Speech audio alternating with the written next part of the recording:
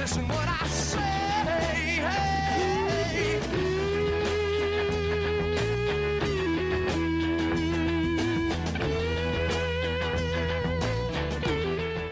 Utah's highest rated, most listened to sports radio afternoon show. This is The Big Show, presented by Big O Tires. Stop by your locally owned Big O Tires for no credit needed financing and the best prices on winter tires. Big O Tires, the team you trust. This is 97.5, 1280 The Zone and the Zone Sports Network. Big Show, Gordon Monson, Jake Scott, 97.5 and 1280 The Zone. Want to remind you about our friends at Davis Vision. They're giving you 1,000 reasons to get rid of those contacts or glasses. That's $1,000 off LASIK during the month of February. Start your road to vision at davisvisionmd.com or call today, 801-253-3080. That's Davis Vision. We're going to talk to Steve Klauke coming up here momentarily. Of course, not only the voice of the Salt Lake Bees, but also the Weber State Wildcats. And all around, good dude. Steve is the best. I bet we'll get some actually funny puns with Steve. Oh, well, wait a minute. Well, what did that mean? I mean that Steve's good at puns. No, that was pointed at somebody else. I just said Steve will probably get some actually funny puns because as opposed to what we normally hear on this show? Is that what you were getting at? Well, you can read into it however you want. Well, that's what I read into it. Steve Klauke joins us now, voice of the Bees and the Weber State Wildcats. Hello, Steve. Hi, Jake. How you doing? Gordon, how you doing? Thanks again for the very nice column the other day, and it's always good to talk to Mr. Pooper Scooper on the other side of the glass. Steve, I got a lot of feedback from that column from people around who have known you through the years in baseball, and you've got a lot of fans out there, my friend.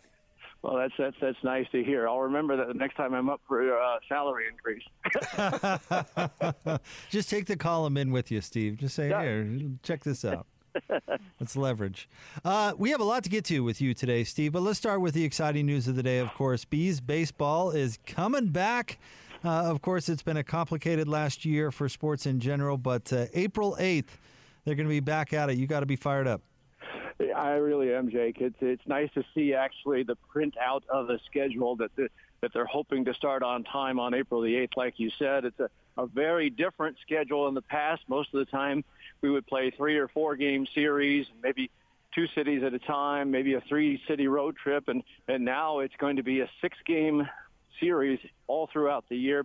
Every Wednesday will be an off day, so you can set your clock to that. And obviously the league looks a little different. No more games with Omaha, Iowa, Memphis, or Nashville. Fresno got relegated to low A, so no trips to Fresno, darn. And the addition of Sugar Land, Texas, just outside of Houston. Steve, I don't want to commence this with a downer, but I want to get your opinion on the way some of minor league baseball, its fate over the past year or so, namely being eliminated. Yeah, the 42 teams that were eliminated, that's sad to see. That was Major League Baseball's solving the problem of low minor league salaries. So instead of having 6 levels, let's just get rid of 2 levels and say that we're giving the minor league players a 34 to 70% salary increase. So that's their way of doing it. I don't particularly like it. I mean, baseball is grassroots, especially the teams that were eliminated.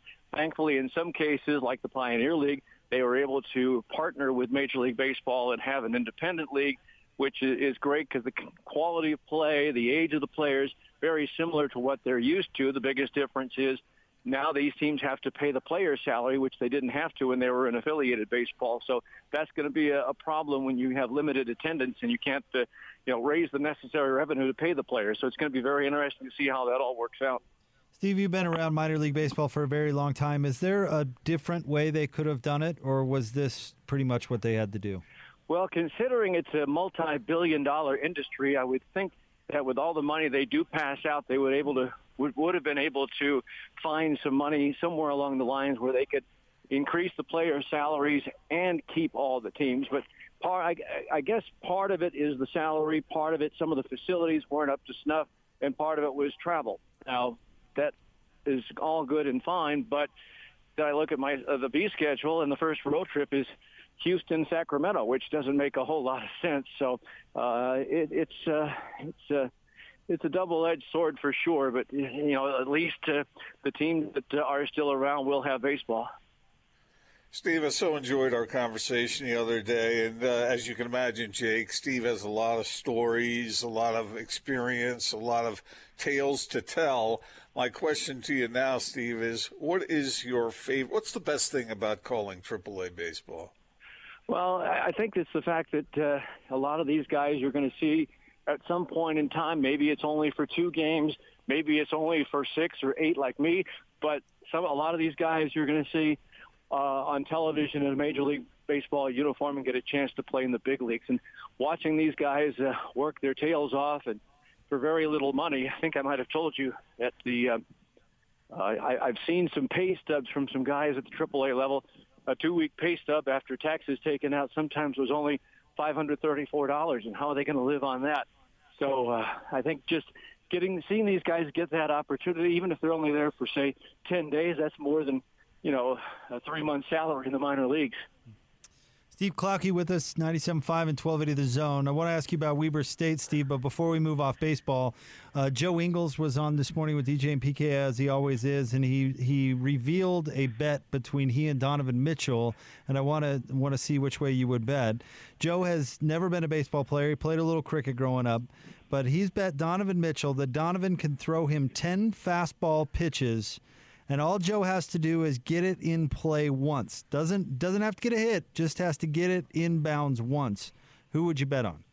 Oh, definitely Donovan. The only way Joe wins that is if Donovan doesn't elevate a pitch and he bounces it in, because that's what a cricket batter sees every pitch. They bounce it in. And so he might be used to something like that, even though a cricket bat's about 3 times as wide as a baseball bat. So I think that's the only chance that Joe has, is if Donovan skips one in the dirt, and that's more along the line of what Joe has seen in his past.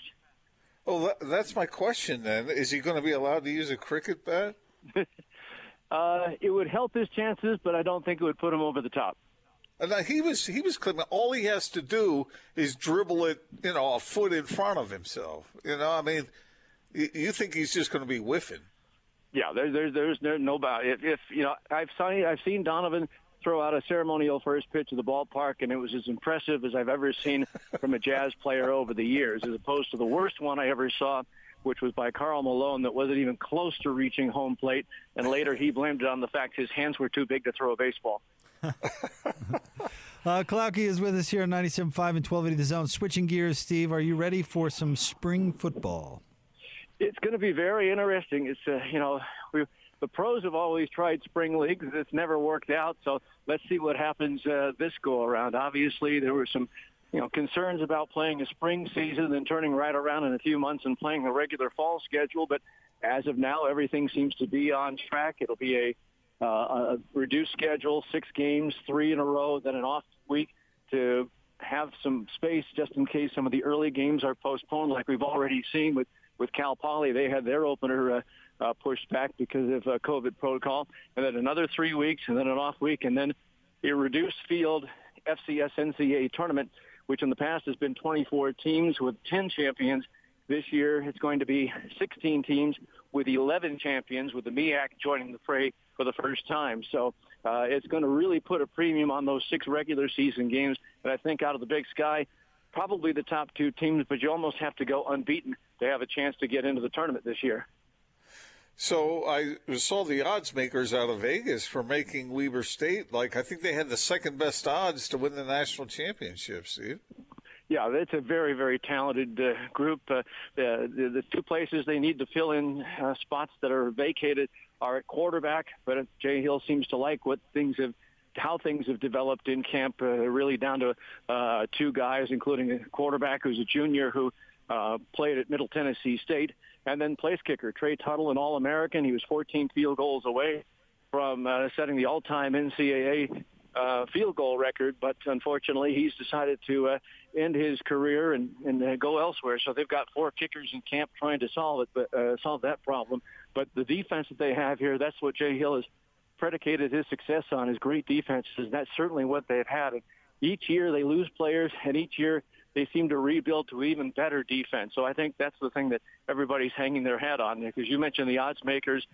Some of the polls I've seen have them ranked either second or third in the nation. So it's going to be a short but fun season of football up here at Weber State. Steve, Randy Ray's crew is 7-3 in league this year. They're currently, half a game out of second place. They have a game tonight against NAU. That game will tip off at 7 o'clock. Of course, Steve will be on the call. But what shot do you give this year's Wildcats of busting through in the Big Sky tourney and getting that bid? I think this is the best team that Coach Ray has had since they went to the NCAA tournament my first year of doing Weber State games in 2015. It's a very talented team. 9 new players from last year that have all really come together.